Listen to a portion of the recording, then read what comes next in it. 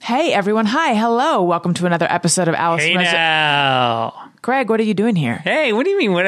Allison, Where do you come from, Greg? I came from the world of Childish, and I just want to make sure that your listeners know that you're just as wonderful on the other podcast you do. What if they don't have kids? Don't need them. You don't need them. A lot of our listeners actually tell us they don't have kids. We talk about sex. We talk about all sorts of dirty stuff, Yeah. but also parenting stuff. Yeah, so Check out Childish. New episodes every Wednesday, wherever you listen to podcasts. Maybe I should have got it fixed. Allison Rosen is your new best friend. Allison, with her the good times never end. Allison Rosen, doing the wavy pencil dance again. Allison's your new best friend. Hey, everyone. Hi. Hello. Welcome to another episode of Allison Rosen is your new best friend. I'm very excited to welcome back to the show Phil Rosenthal. He is the host. Hello. Host of Netflix's food and travel show, Somebody Feed Phil. He is the creator, executive producer, and writer of Everybody Loves Raymond. He's the author of You're Lucky, You're Funny, How Life Becomes a Sitcom. He's like, what you hear about him, if anyone knows him or has heard about him, is he's the nicest guy. Oh my God, he's the nicest guy. And so I've become obsessed with finding out what is his dark side. This is his third time on the show. Welcome back, Phil Rosenthal. I love you, Allison, and I'm so happy to be back. It's been how many years? At least 2, I want to say. Yeah, you were on in 2018. Because you didn't have a second kid. No, I only had Elliot. I was Yes. at your house when I was very, very pregnant, I remember. Yeah. And Yeah. I got dibs on like a good movie seat. It was really the highlight of that pregnancy. We take care of the pregnant. Yes. So, You yeah. get extra special attention. But wait, before we move on, Yeah. you've had the theme song from the beginning. Yes. I'm here to tell you that it's a great theme song, and we cannot underestimate the importance of the theme song, can we? I agree. Your show has such a good theme song, and they're sort of similar in the sense that they are like sitcom theme songs. Exactly right. And they get you going. They Yeah. give you a little bit of energy and fun and danceability.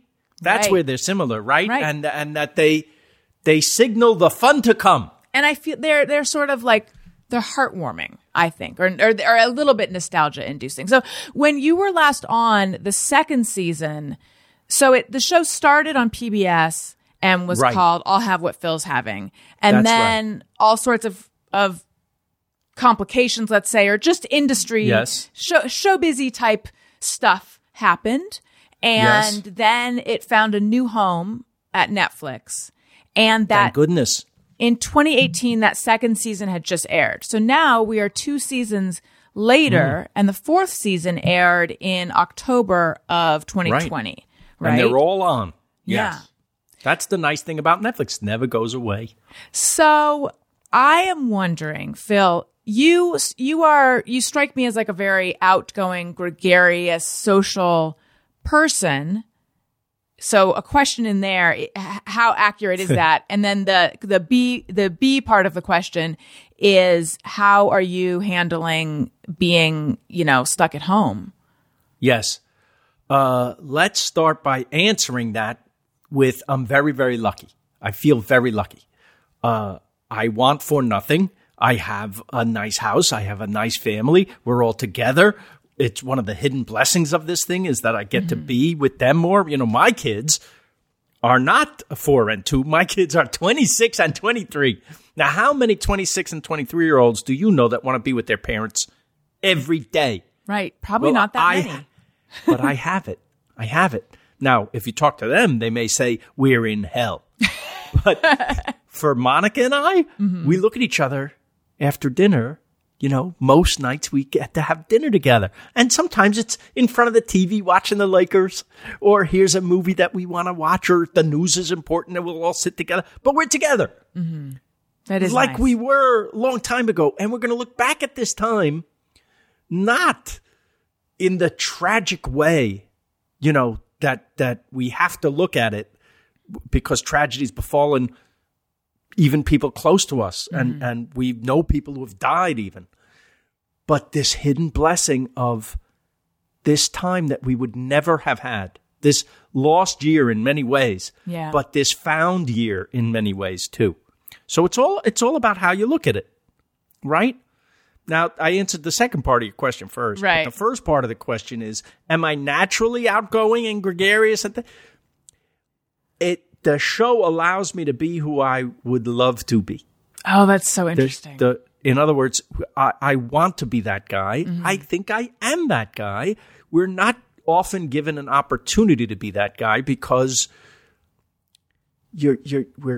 I'm naturally a little bit shy and nervous about how I'll be received. But when you walk into somewhere with a camera, and even better, when people know you a little bit, suddenly you're welcome. Right. And so once that little icebreaker has happened, it allows me to be the person I want to be.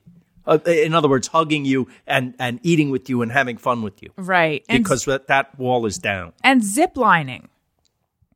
Well, that's insane. That you can blame my brother.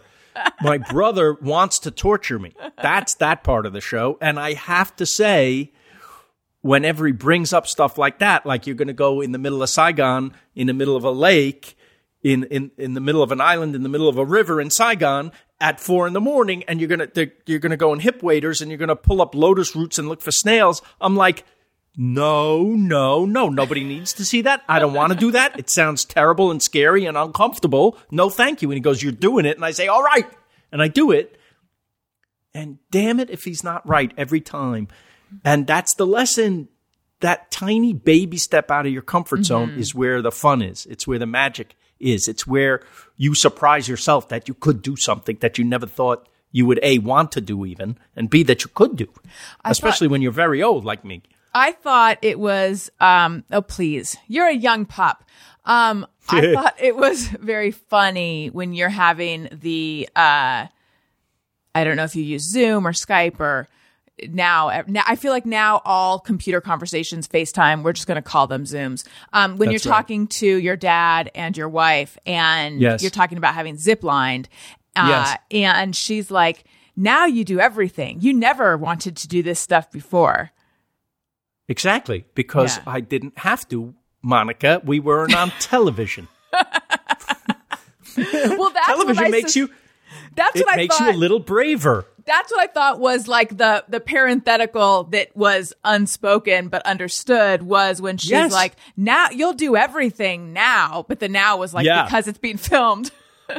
Yes, now that you're somebody feed Phil, like you're such a big shot, right? There were two things she mentioned. You didn't want to zip line because she went zip line and you stayed in. And there was something else. Yes. Was it like jet skiing or something? No, that she hasn't done either. She's not crazy at it. I can't remember what the other thing was. Something else sort of adventurous. I mean, because I relate to the like, no, I am fine living this life without ever skydiving. So how was zip lining? Yes.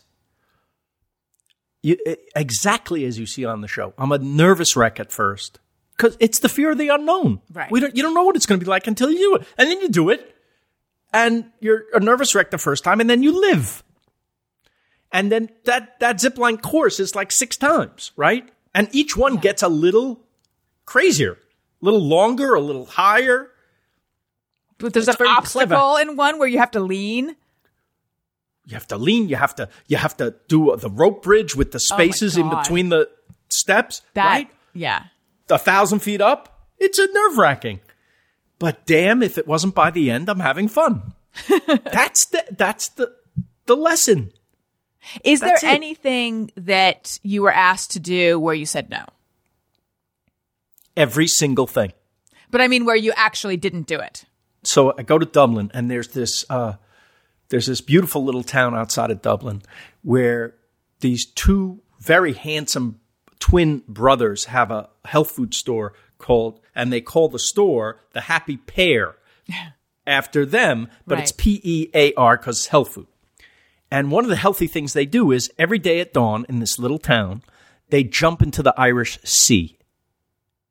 in a freezing cold water. And most of the little town goes with them, and they jump in the sea. Wow. And my brother says, we're going at dawn, and we're going to go, and maybe you'll jump in. And I say, I'll go for the breakfast that they're going to have after, but I'm not jumping in that water. I'm not an idiot. And we go, and they're jumping in the water. And I say, absolutely not, because they get out. These buff young guys, their teeth are chattering. They're freezing, but they're so happy. They're so happy. It was like a town full of puppies. They were all over me. They were so sweet and friendly. They all have hot cocoa. And then we go to the store up the road all together in this gorgeous, idyllic Irish village. And the breakfast is fantastic. It's great, great food. And I get to know them. And they're wonderful. Their whole spirit was like out of a Frank Capra movie. And I say goodbye, and we kiss, and we hug, and goodbye. And I go, and I do another scene somewhere in Dublin, 40 minutes away. And during the day, I'm back in my hotel, I'm resting. And I call my brother. I said, I have good news and bad news. He said, what? I said, the good news is I think I have a great ending for this episode, which I don't usually do. We find it in editing, right? Nothing's pre-planned that way. And he goes, what? What's the bad news? I said, we got to go back to that town, and I have to jump in that water with them. Because these people and their spirit and the feeling got in deep, and I felt like I would be an ass not to do it. I should do it. And that's something I think that my brother, for all the bothering, that was in my head as well. And now it's dusk when we arrive, and it's raining, and it's colder than it was. And I undress, and sadly, you have to see me in my bathing suit, and I jump in that water, and it's one of the worst things I've ever done in my life. Wow. It was so freezing cold. It was horrible, but I'm so happy I did it. I really am. And to this day, at the end of every shower, I turn the cold water on my head for 30 seconds. Really? To remind me of that. And the other thing it does, really, I don't know if you've ever done this. No. It wakes you up in a very good way. I was just reading. Where was I reading this? It was like in someone's Instagram comments. They were talking about how they've started doing the cold shower thing, and how do you do it, and how do you handle it, and how long they can last. And I was like, wow, there's a lot of people who are really doing this. Maybe I need to try it. They're doing it. I want you to try it, but here I started at 10 seconds, and just focus it on your head. Okay. Because if you hit your body, it's as bad as you think it's going to be. Yeah. But your head doesn't take it the same way that your head is like, you have hair, and then whatever residual water does fall on you, you can deal with it. Okay. I mean, I can't, it's hard for me to force myself to just get into a cold pool. Of course. I have to I hate it. dance around on my hate tiptoes. it too. Yes. And, yeah. Yes. I'd rather not swim if that's going to be the thing. Right. If it's not 90 degrees, I'm not really interested in the pool. Exactly. So I like it in a bathtub. Let's go back to how outgoing you are, because you answered that the you on the show is who you want to be, but just from knowing you a bit in real life, you are, you host a lot of things. You have movie night at your house. Probably not now, but I miss it. Yeah, that's what I'm like. Do you consider yourself an extrovert? I don't really think so. Sometimes it's hard to be the center or the host. Even at movie night, I'm a little bit uncomfortable because there's so many people that I have to say hi to. I want to say hi, but there's that social anxiety of, did I spend enough time with that person? Does that person feel like I didn't spend enough time with them? Am I being nice? Am I not being nice? Am I distracted? All those things, because there's, however many, 30 people at a time. Right. And they all at least want to say hello. Thanks for having me over, something. And I'm excited to see you when you come. It's not that I'm not. I just want to make sure I do it right. So that's a level of social anxiety that I impose on myself. We're all idiots that way. No one else would be thinking this. No, it's very interesting. It's illuminating to hear that you have this kind of social anxiety because it's very surprising. Because you seem very comfortable in that setting and you seem like a consummate host. I'm a great actor. No, I have gotten better. Mm-hmm. And one of the great things about doing this for 30 years is you get better. Mm-hmm. But this once in a while, it clicks in. How do you think this year, this lost year, if it's that, lost and gained year, will, on the other side of it, depending on what that looks like, but assuming we go back to, some form of how things were. Yes. Will your social anxiety, do you think, be increased, lessened? I think all of us are going to be so thrilled that the world is returned to us and that we can hug and that we can be together and eat together and drink together and just go to the diner together, which is like people ask me, where's the first place you want to go? My diner is the first place I want to go, not, Paris. Right. It's we want normal back. Right. And we're going to be so happy and so grateful. And that feeling's going to last 2 weeks. I know, and then it'll be like, God damn it, I just want to stay home and watch TV. Why is this butter so hard? Right? I know. I hear people talk about it's going to be so weird once we're out there again and blah, blah, blah. And maybe, but I think just because I've had so many years of not being afraid of not worrying about a pandemic, I think pretty quickly this experience will become bookended and it'll be like I just easily slip back into how I used to be. I hope. I think I really think we're going to be so happy. I think all the things that we miss right now, that like travel, that business is going to boom. Mm-hmm.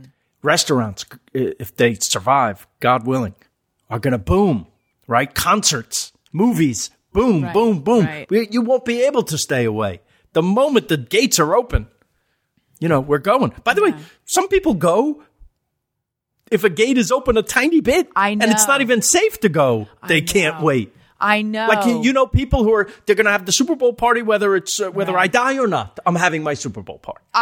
That's stupid. I saw someone that I know posting photos of going to a spa in Mexico. She's like, because spas are open here. And I was thinking, that's such a different mindset than I have. The idea that if it's legal, I'm doing it. Because my whole thing, the math I'm doing is not really about what's allowed. It's just about, do I feel safe?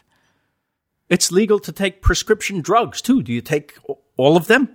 I mean, not at once. Not at once. I mean, people are crazy. Yeah. What they do.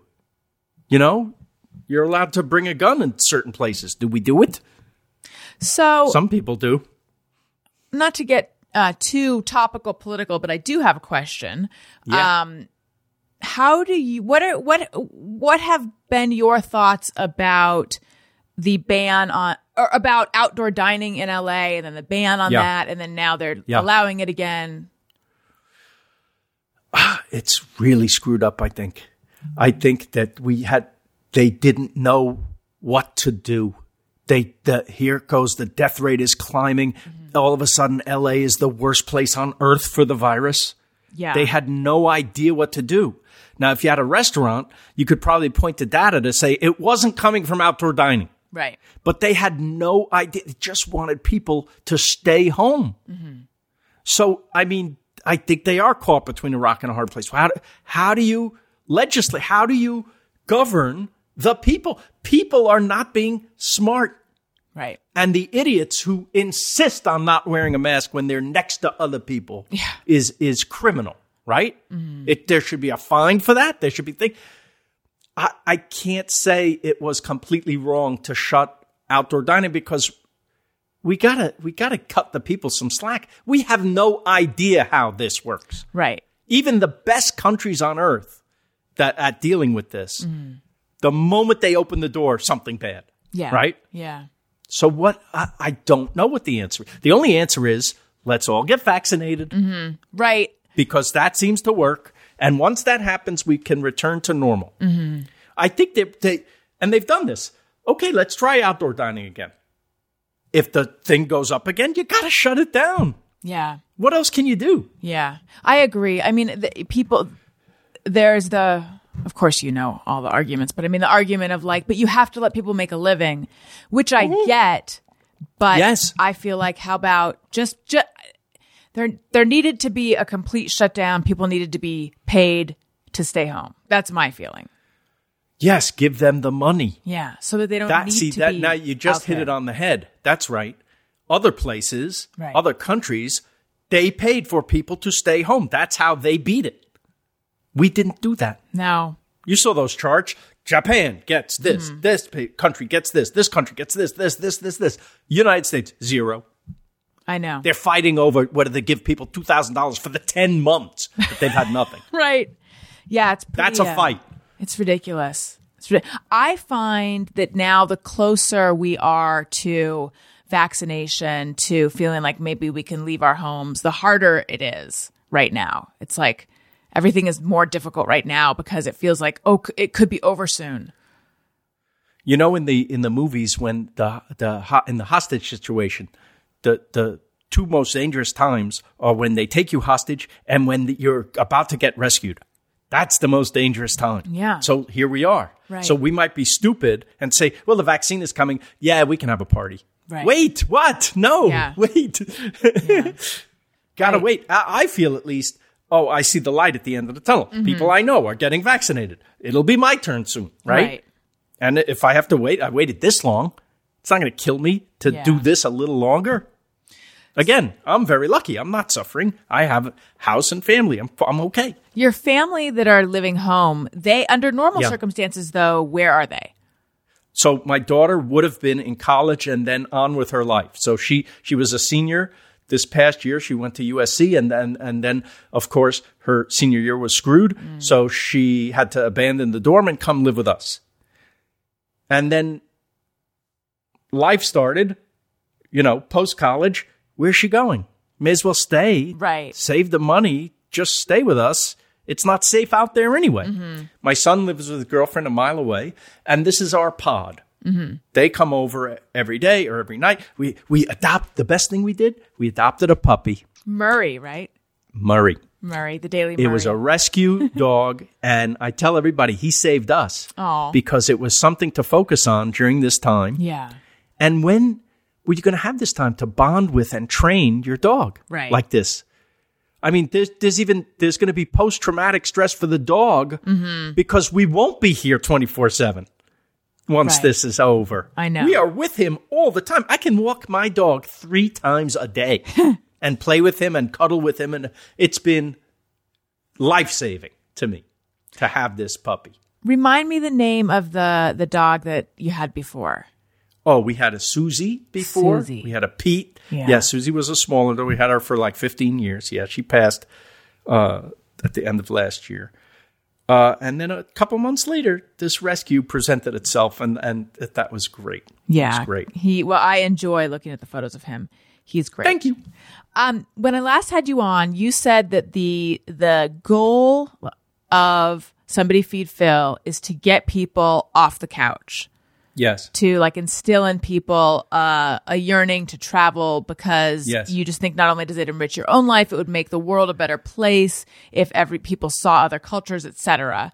Right. And it's really interesting, though, during this year, the show has been hugely, well, I know Netflix doesn't, I'm going to say it because I think it's the case. The show has been hugely popular. Does that surprise you that in a time where people can't travel at all, where we are literally stuck on our couches, figuratively, not literally, but we're on our couches, that this is the show they want to watch? I didn't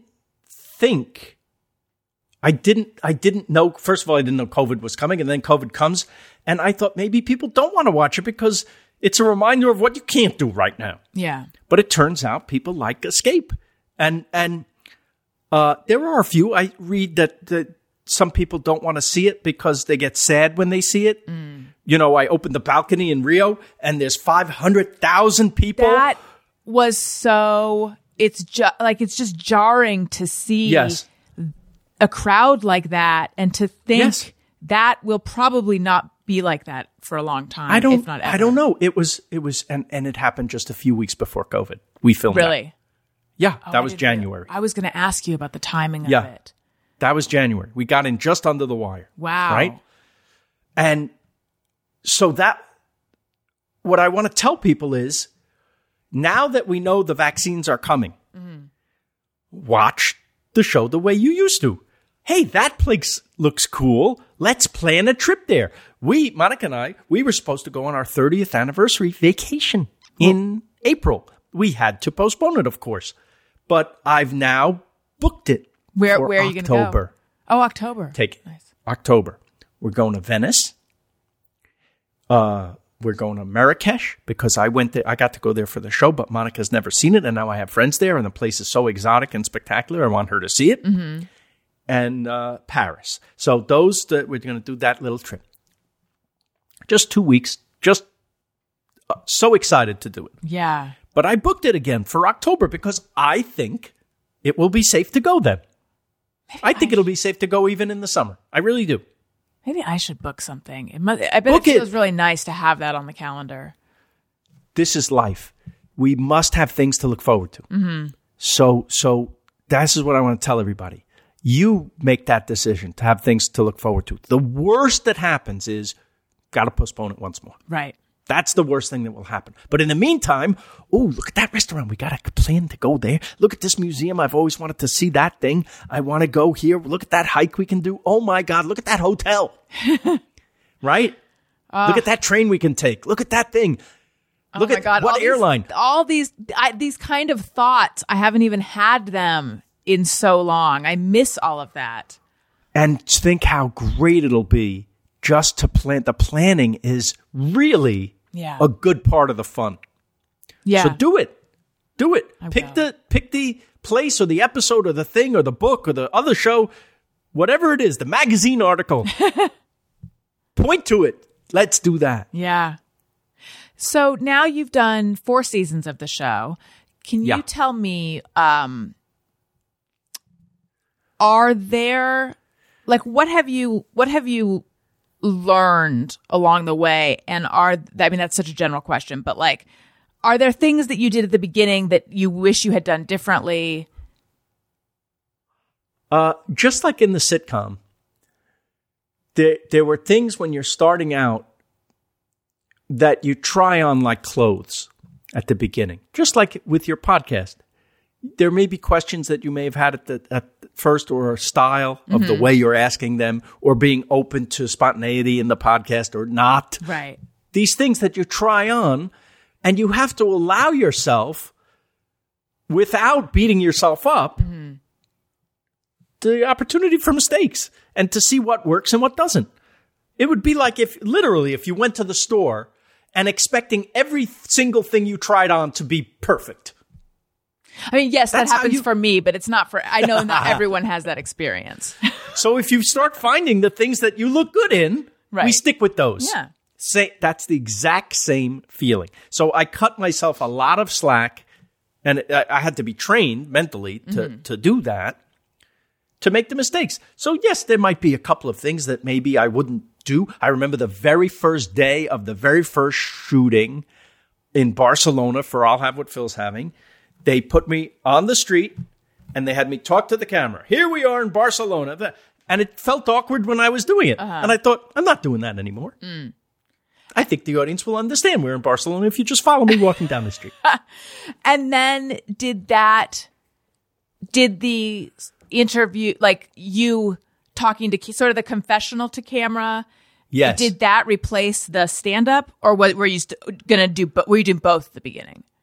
I thought I would do both. I thought everything needed a kind of formal setup to the scene. Right. Here we are outside this restaurant. I'm going inside now. That basically. Yeah. And then I felt like, wait a minute, we're smarter than that. We don't need all this. But to talk to camera, I thought, here's how that evolved.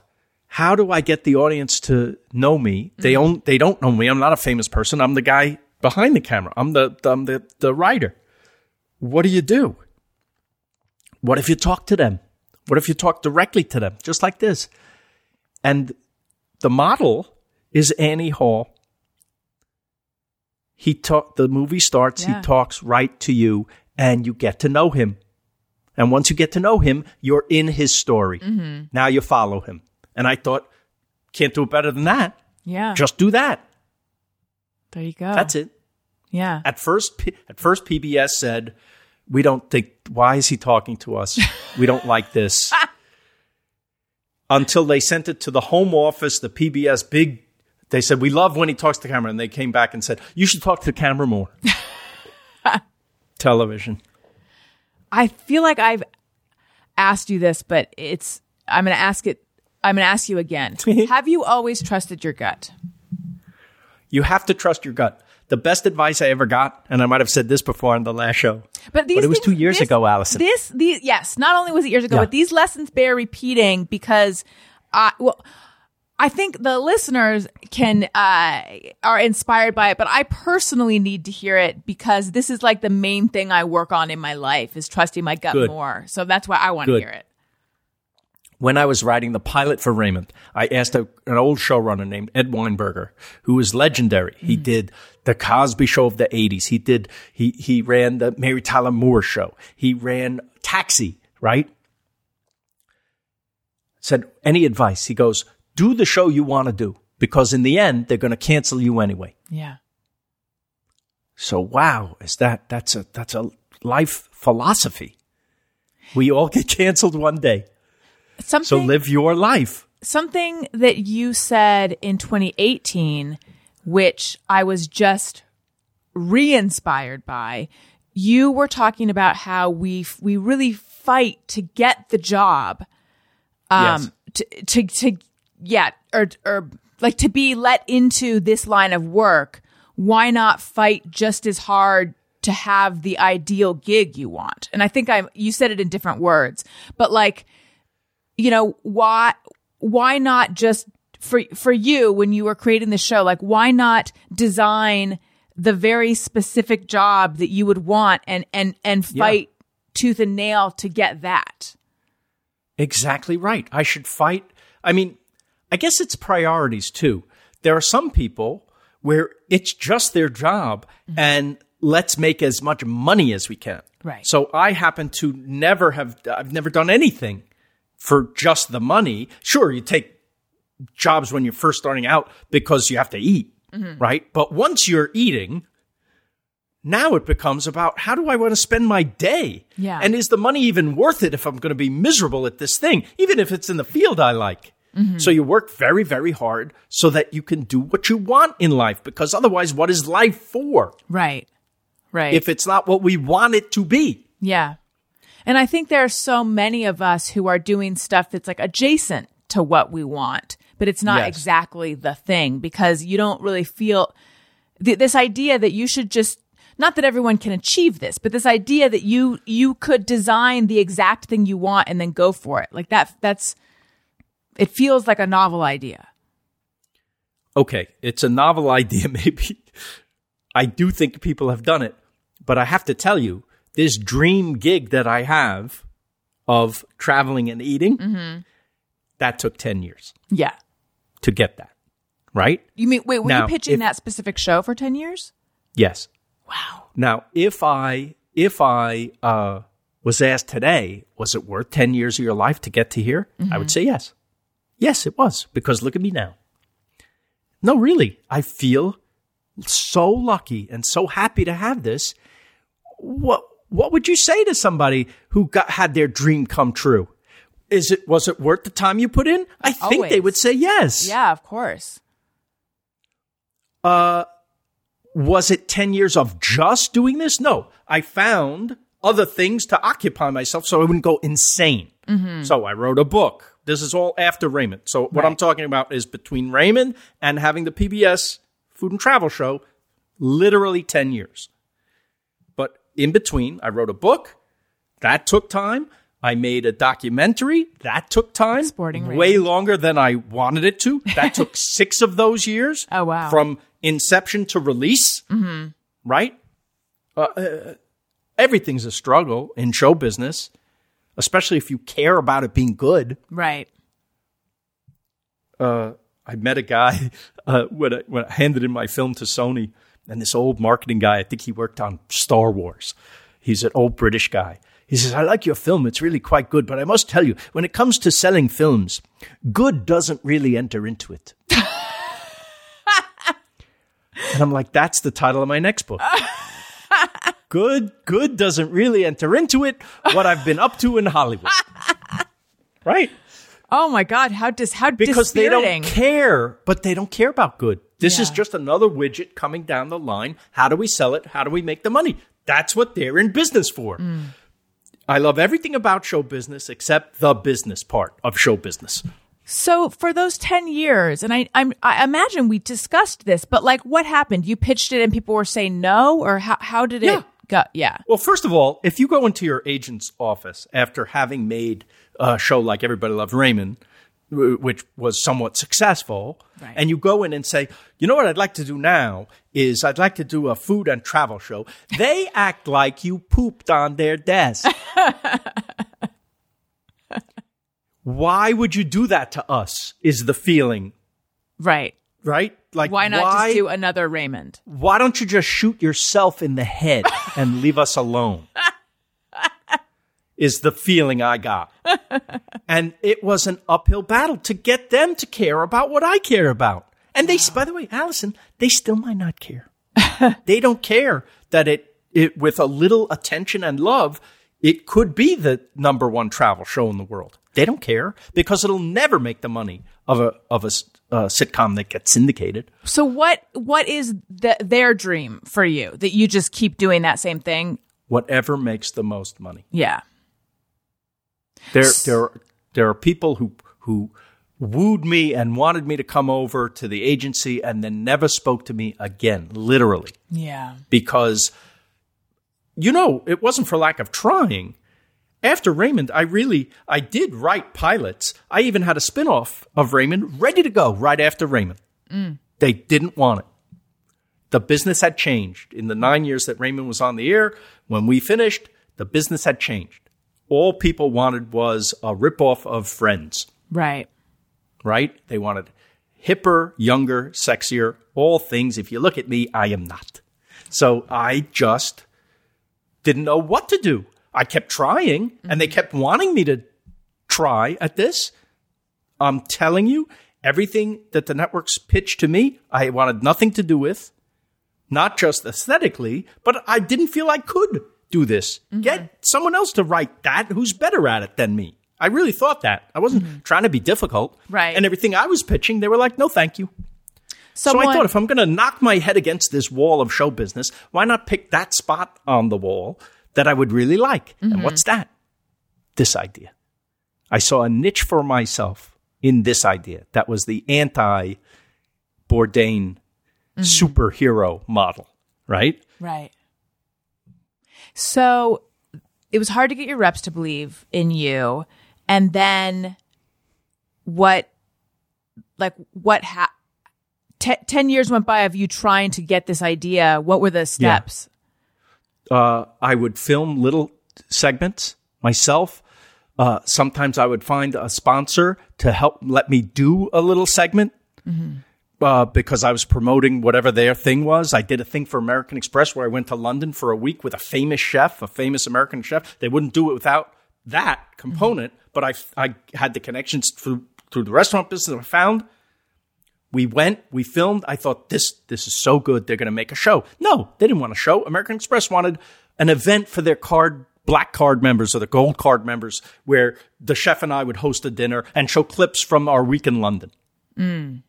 But what I did was I took those scenes that we had filmed, edited them, the good parts together, and then started my little tour of Hollywood to every studio and showing that. First place we went was the Travel Channel. Did I tell you this story? Possibly, but I don't remember. So tell me again. Okay, I go to the Travel Channel. By the way, the first place I wanted to go was PBS. And my agent said, you don't go to PBS. Why not? There's no money in PBS. Go to the Travel Channel. Okay, I don't know anything, so I go to the Travel Channel. On my hand to God, this is what he says.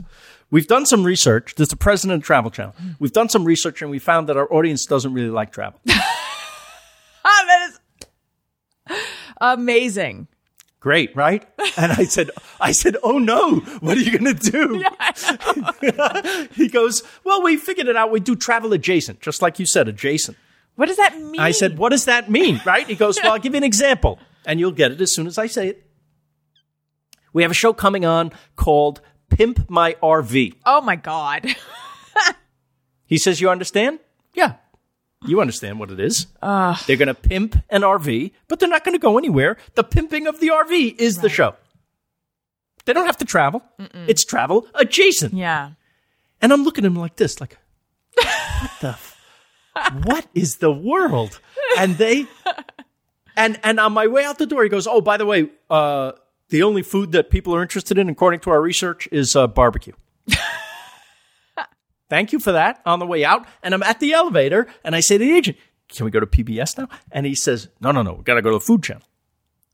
Well, that makes sense. I go to the Food Channel. You're going to think I'm making this up. But the Food Channel is owned by the same people that own the Travel Channel.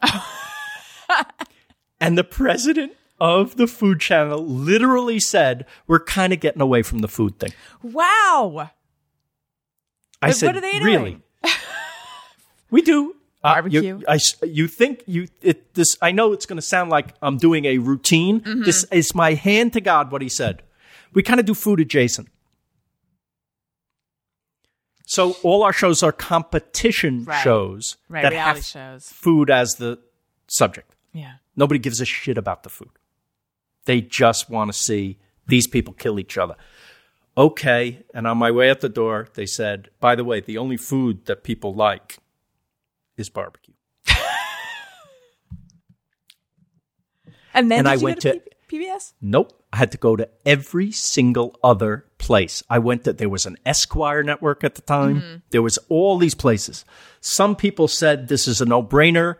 We're definitely doing this. I never heard from them again. Have you had those meetings where you think it could, that went well? I guess we're doing it. Right. Never hear from them again.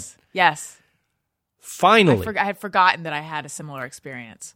Yeah. PBS will take the meeting. Where is the PBS studio? The WGBH, the main studio for PBS, is in Boston. So I fly to Boston for the meeting. They say, what is the show? I tell them, I say, I'm exactly like Anthony Bourdain if he was afraid of everything. And they said, that sounds great. We've been looking for a food and travel show with humor for years. Oh, that's so great. I guess And they we're giving you... They didn't have the research. We're giving you 6 on the air. Oh, wow. And I called my brother, who was already a TV producer, and I said, I got a show. I'm going to travel around the world and show you where to eat. And he goes, they're giving you that show. I said, yes. He said, what are they going to call it? The Lucky Bastard? And I said, quit your job and produce this with me, and we'll call our production company Lucky Bastards.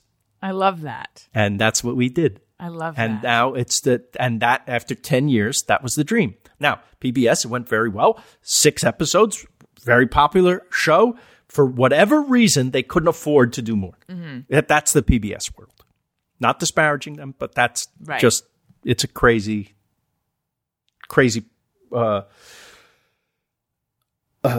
set of priorities in America. I don't understand it. Yeah. And here comes Netflix. And Netflix was the best meeting I've ever had in my life. That first meeting at Netflix. I wish this on everybody. A meeting that goes like this. So, was there anything that you wanted to do at the other show that you couldn't do? Oh, wow. That's the question you want. Yeah. What'd you tell them? I said, I'd like a theme song. And I got the theme song that we talk about. But that was like music to hear that, right? And the beautiful thing about Netflix is you go, they don't bother you. Their notes are actually good and constructive when they give them, and you can take them or not. Oh, wow. They in both good and bad ways, they don't care. Right? Yeah. It's your show. And the meaning of that is it's twofold. On the good side, yes, you get to do what you want. On the second, on the bad side, it's maybe they have so many shows that they can't pay attention. Right. It's hard to get them on the phone even. But the beautiful thing, you give them the 6 episodes, they push a button, you're on 190 countries forever. It's amazing. That's amazing. That's an amazing amount of freedom. It doesn't feel like show business. You know what else is amazing, Phil? What? Bombas socks. Oh, I love socks. But specifically Bombas. Here's the thing. If you love socks, Yes. once you try Bombas, they'll actually make you dislike all your other socks because that's how good they are. They hug your feet. They have reinforced heel. They're like the most comfortable. When I first put on my first pair of Bombas, and this was now years ago, when I put them on, I was like, now you've ruined all my other socks for me. So I don't know if you're ready to do that with you, but you should. They're that comfortable because they Allison, have, yes. Ruin me. Get Bombas. I want I'm telling those you. socks. You will put them on and you'll be like, oh my God, why don't my other socks hug my foot in this way? They're so comfortable, but they do more than keep your feet cozy. They help give back to the most vulnerable members of our community because for every pair of socks you purchase, Bombas donates a pair to someone in need.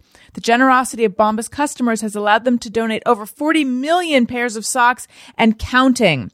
Give a pair when you buy a pair and get 20% off your first purchase at bombas.com/bestfriend.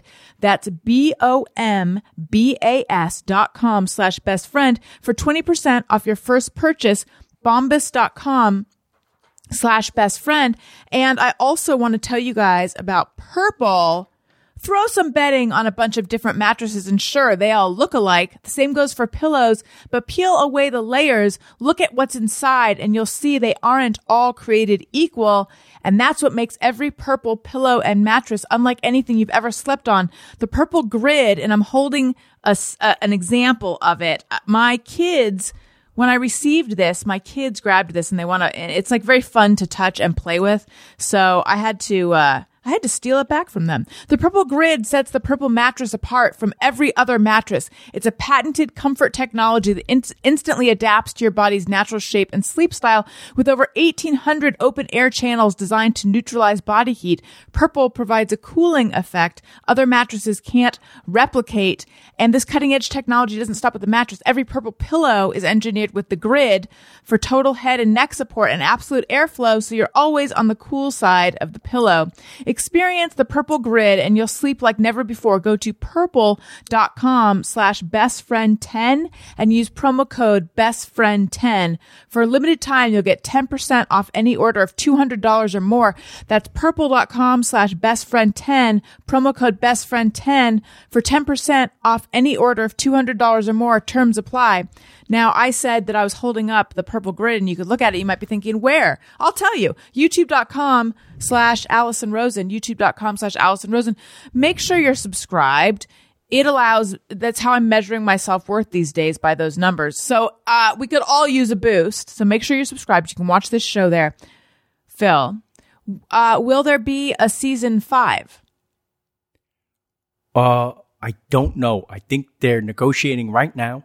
We need Netflix to, step up. And we also need the world to be returned to us. Right. Right? If not, I'm going to crawl into bed with my purple pillow and my socks from Bombas, and that'll be my life for the rest. But I would imagine, because the show seems to be doing well, that we get. But listen, Netflix, they don't do many seasons of shows. Right. Their whole thing is new. When you turn it on and you see new posters at the bottom, all those thumbnails of posters. Yeah. That the computer has told them that the more new things they have there, the more new subscribers. Oh. And after a certain point, people aren't subscribing to Netflix because of your show that's been on a few years. Interesting. And I don't the sad news is I don't think anybody gives up Netflix just because their favorite show goes away. Right. Because we all have the FOMO. Yeah. And we don't want to miss, what do you mean Bruce Springsteen, they filmed his Broadway show? I have to have it for that, right? There's always something like that's going to be on. Right. So everything, the struggle never ends is the point. The struggle never ends. You have to fight for everything. Yeah. But I do love them. I do. I really do. I just wish that it was like the old days where a show is doing well, you keep it going. That everything is different now. Did you get discouraged during those 10 years? Oh, yeah, of course. I mean, But you didn't give not up just on the idea. discouraged. I get depressed like everybody else. Yeah. I get sad. I get frustrated. Pull my hair out. I have anxiety. I have, like everybody. But I didn't know what the alternative was. Right. I had to keep fighting for this thing I loved. Otherwise, what's the point? And I've said this, I think I even say it in the show. I think in the San Francisco episode, I have this really nice conversation with an old friend of mine from college that when we graduated and we didn't have a pot to piss in New York and we were struggling and doing horrible jobs, we were happy because we were at least pursuing the life we wanted, to be in the theater or to work in show business, and we were free. We didn't have homework. We didn't have a class that we had to be at, or our parents tell us what to eat. We were free, and the pursuit of happiness is built into our country, right? Into the Declaration. I love that. And I felt that even on my worst day, the pursuit of happiness. So I want everybody who's listening to know that you at least live in a place where we get to do that. It's your freedom to do that. Right? Right. So that's nice. What did Monica think what did she think of the idea of the project? She wanted me to be happy. And she wanted me to pursue happiness. She wanted me to, if this is what was going to make me happy, and she thought it was, maybe a crazy idea. I don't know. You'd have to ask her if she thought I was nuts. But she has seen me manifest what I've wanted for a long time. Even if it takes a long time. And we encourage each other to do that. Otherwise, why are we here? Right. Let's do a Just Me or Everyone. This is something that you think or do, and you wonder, is it just you? Is it everyone? And here's a little song. Sometimes I ponder on something I have thought or done.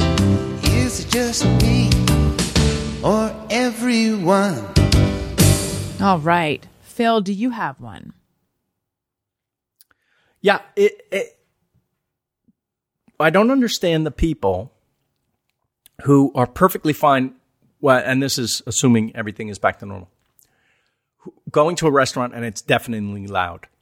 Yes. I don't understand it. I don't like it. And I invest in restaurants. That's how stupid I am. But I love, because it's an art form, it's theater, you can eat it. It's our social life. It's everything. It's traveling when you can't travel. You go to the restaurant. It's environmental theater with food and drink and friends and family. It's everything I love in life is a restaurant. And when you go to a great one, there's nothing better, except when it's so loud, I can't hear you. Yes. I can't even hear myself think. And sadly, Allison, you'll see, the older we get, the more this bothers you. There's something in our ears that make us crazy. I know. Right? That's what I was going to say. Is the volume, is that a young people's game? Like, who enjoys that? Who enjoys the music and the acoustics?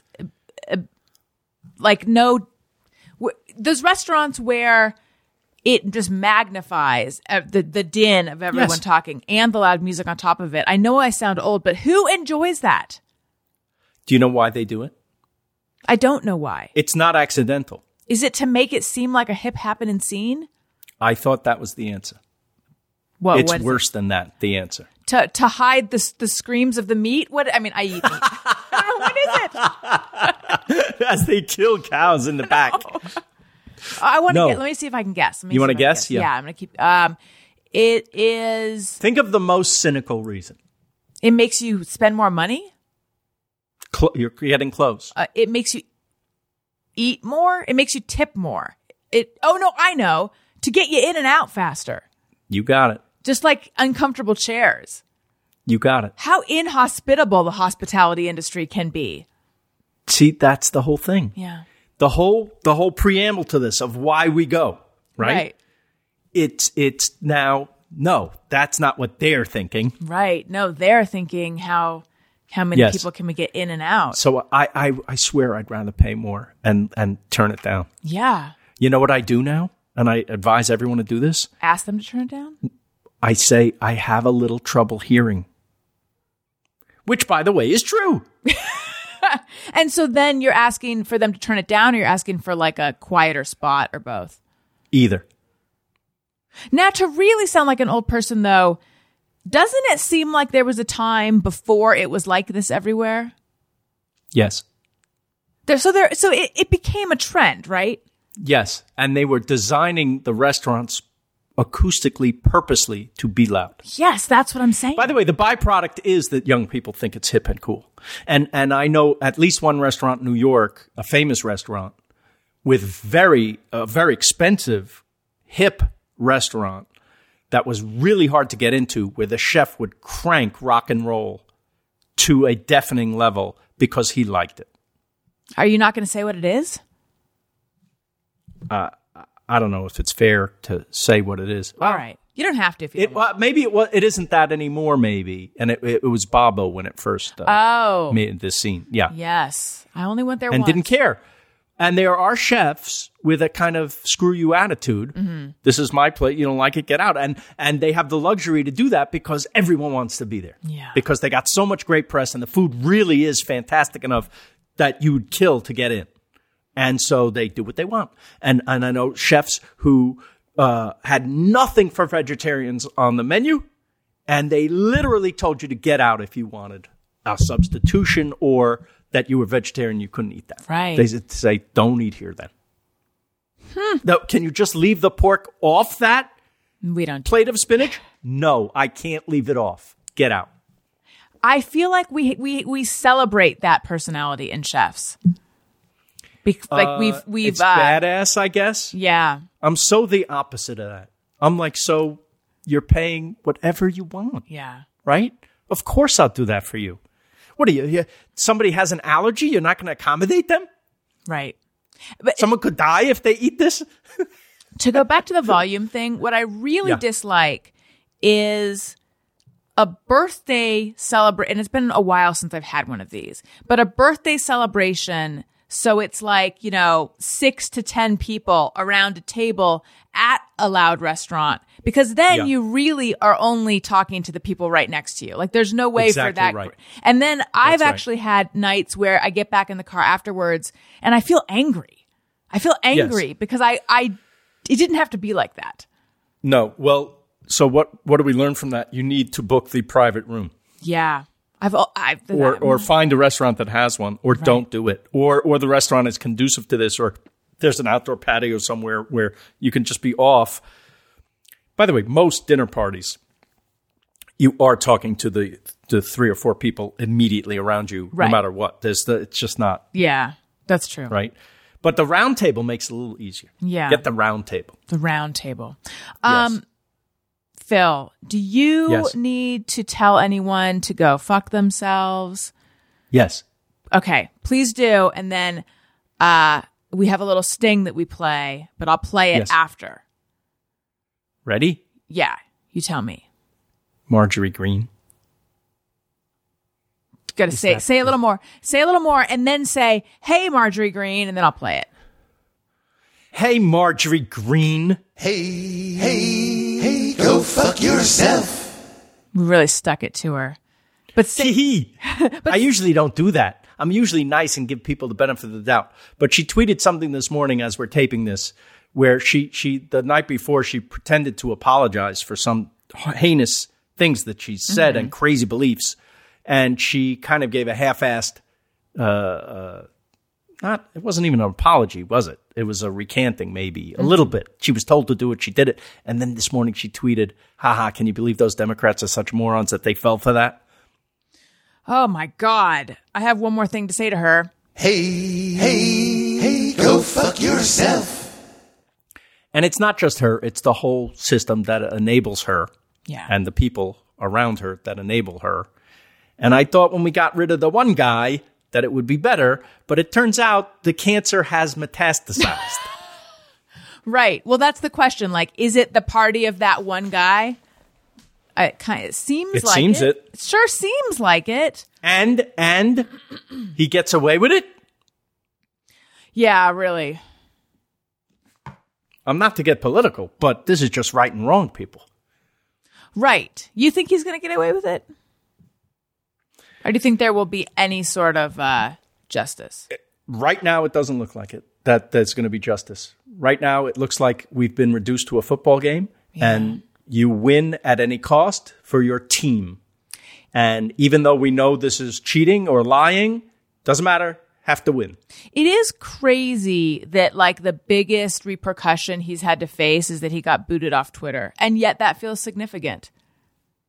Yeah, because we know he loves it so much. Right. He was also booted out of SAG, which is hilarious. What a weird world. What a Yes. truly insane world. By the way, the Southern District of New York is waiting in the wings. Well, it's So there might be a reckoning, even if God, all this goes south. God, I hope so. It does it affect our lives, really? Probably not. Probably not. But it does affect our sleep. It affects our feeling that the world is a moral place. That things make sense, yeah. And that good triumphs over evil. Literally, good Right. triumphs over evil. We need that. We had it on November 9th. We had it, right? Yeah. But we didn't have it so that we could watch January 6th. Right. Yeah. I know. We got to get through it. Got to keep fighting. It just like show business, the struggle never ends.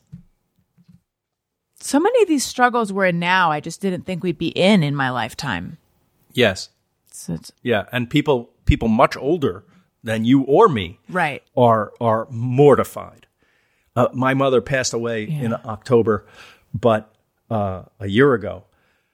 But she was a Holocaust survivor, right? I'm almost glad that she didn't see that January 6th, Right. because it would have scared the shit out of her. Yeah. Because she was there, Yeah. right? That's some.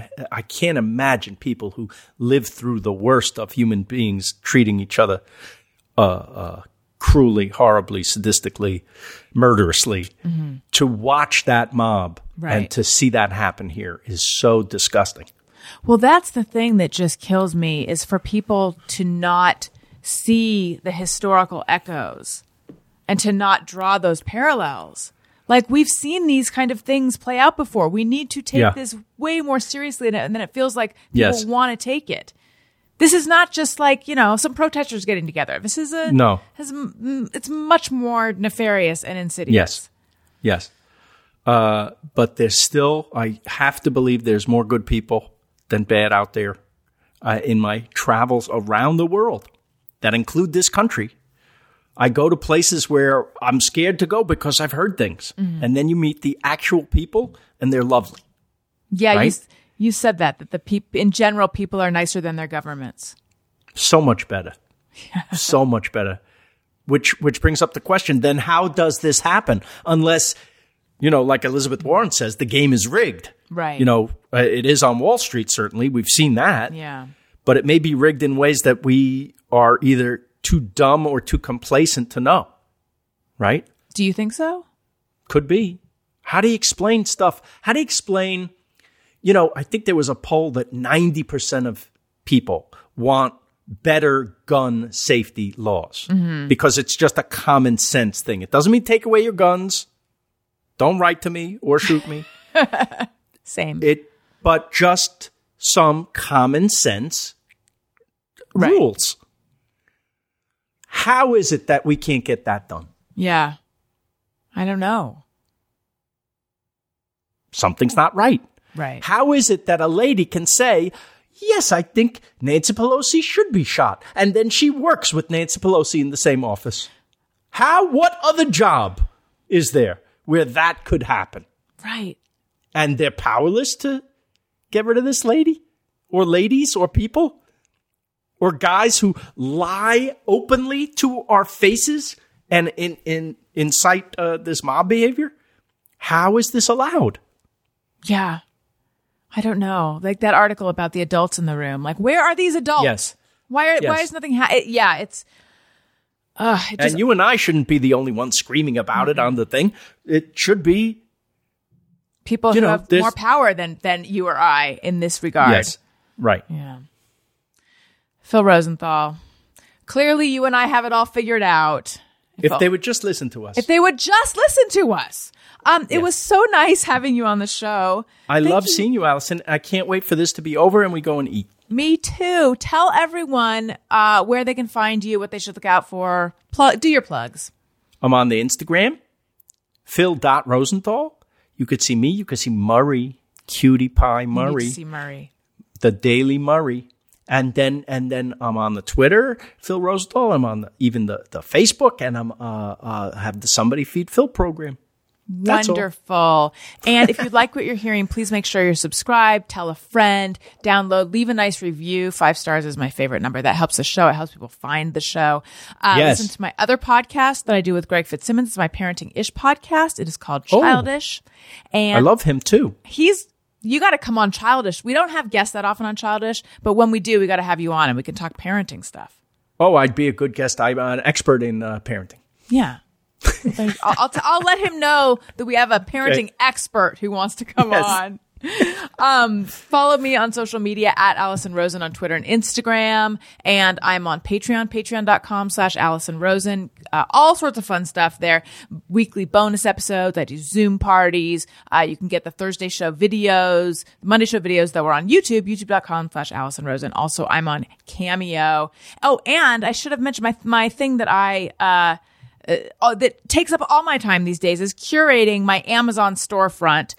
Ooh. Amazon.com/shop/Allison Rosen. Amazon.com/shop/Allison Rosen. I've made all these lists of stuff that I recommend, that I use, that I like. You can shop my podcasting gear, my makeup, my beauty stuff for kids, home stuff, all that stuff is there. Amazon.com/shop/Allison Rosen. All right. Thank you again, Phil. It was so wonderful seeing you. Everyone, go, if you haven't seen Somebody Feed Phil, go watch all of it. You will be in love with it, and the song will be stuck in your head forever. Listeners, you matter. Thank you for listening. I love you. Goodbye. Hey, do you know about the Allison Rosen Show?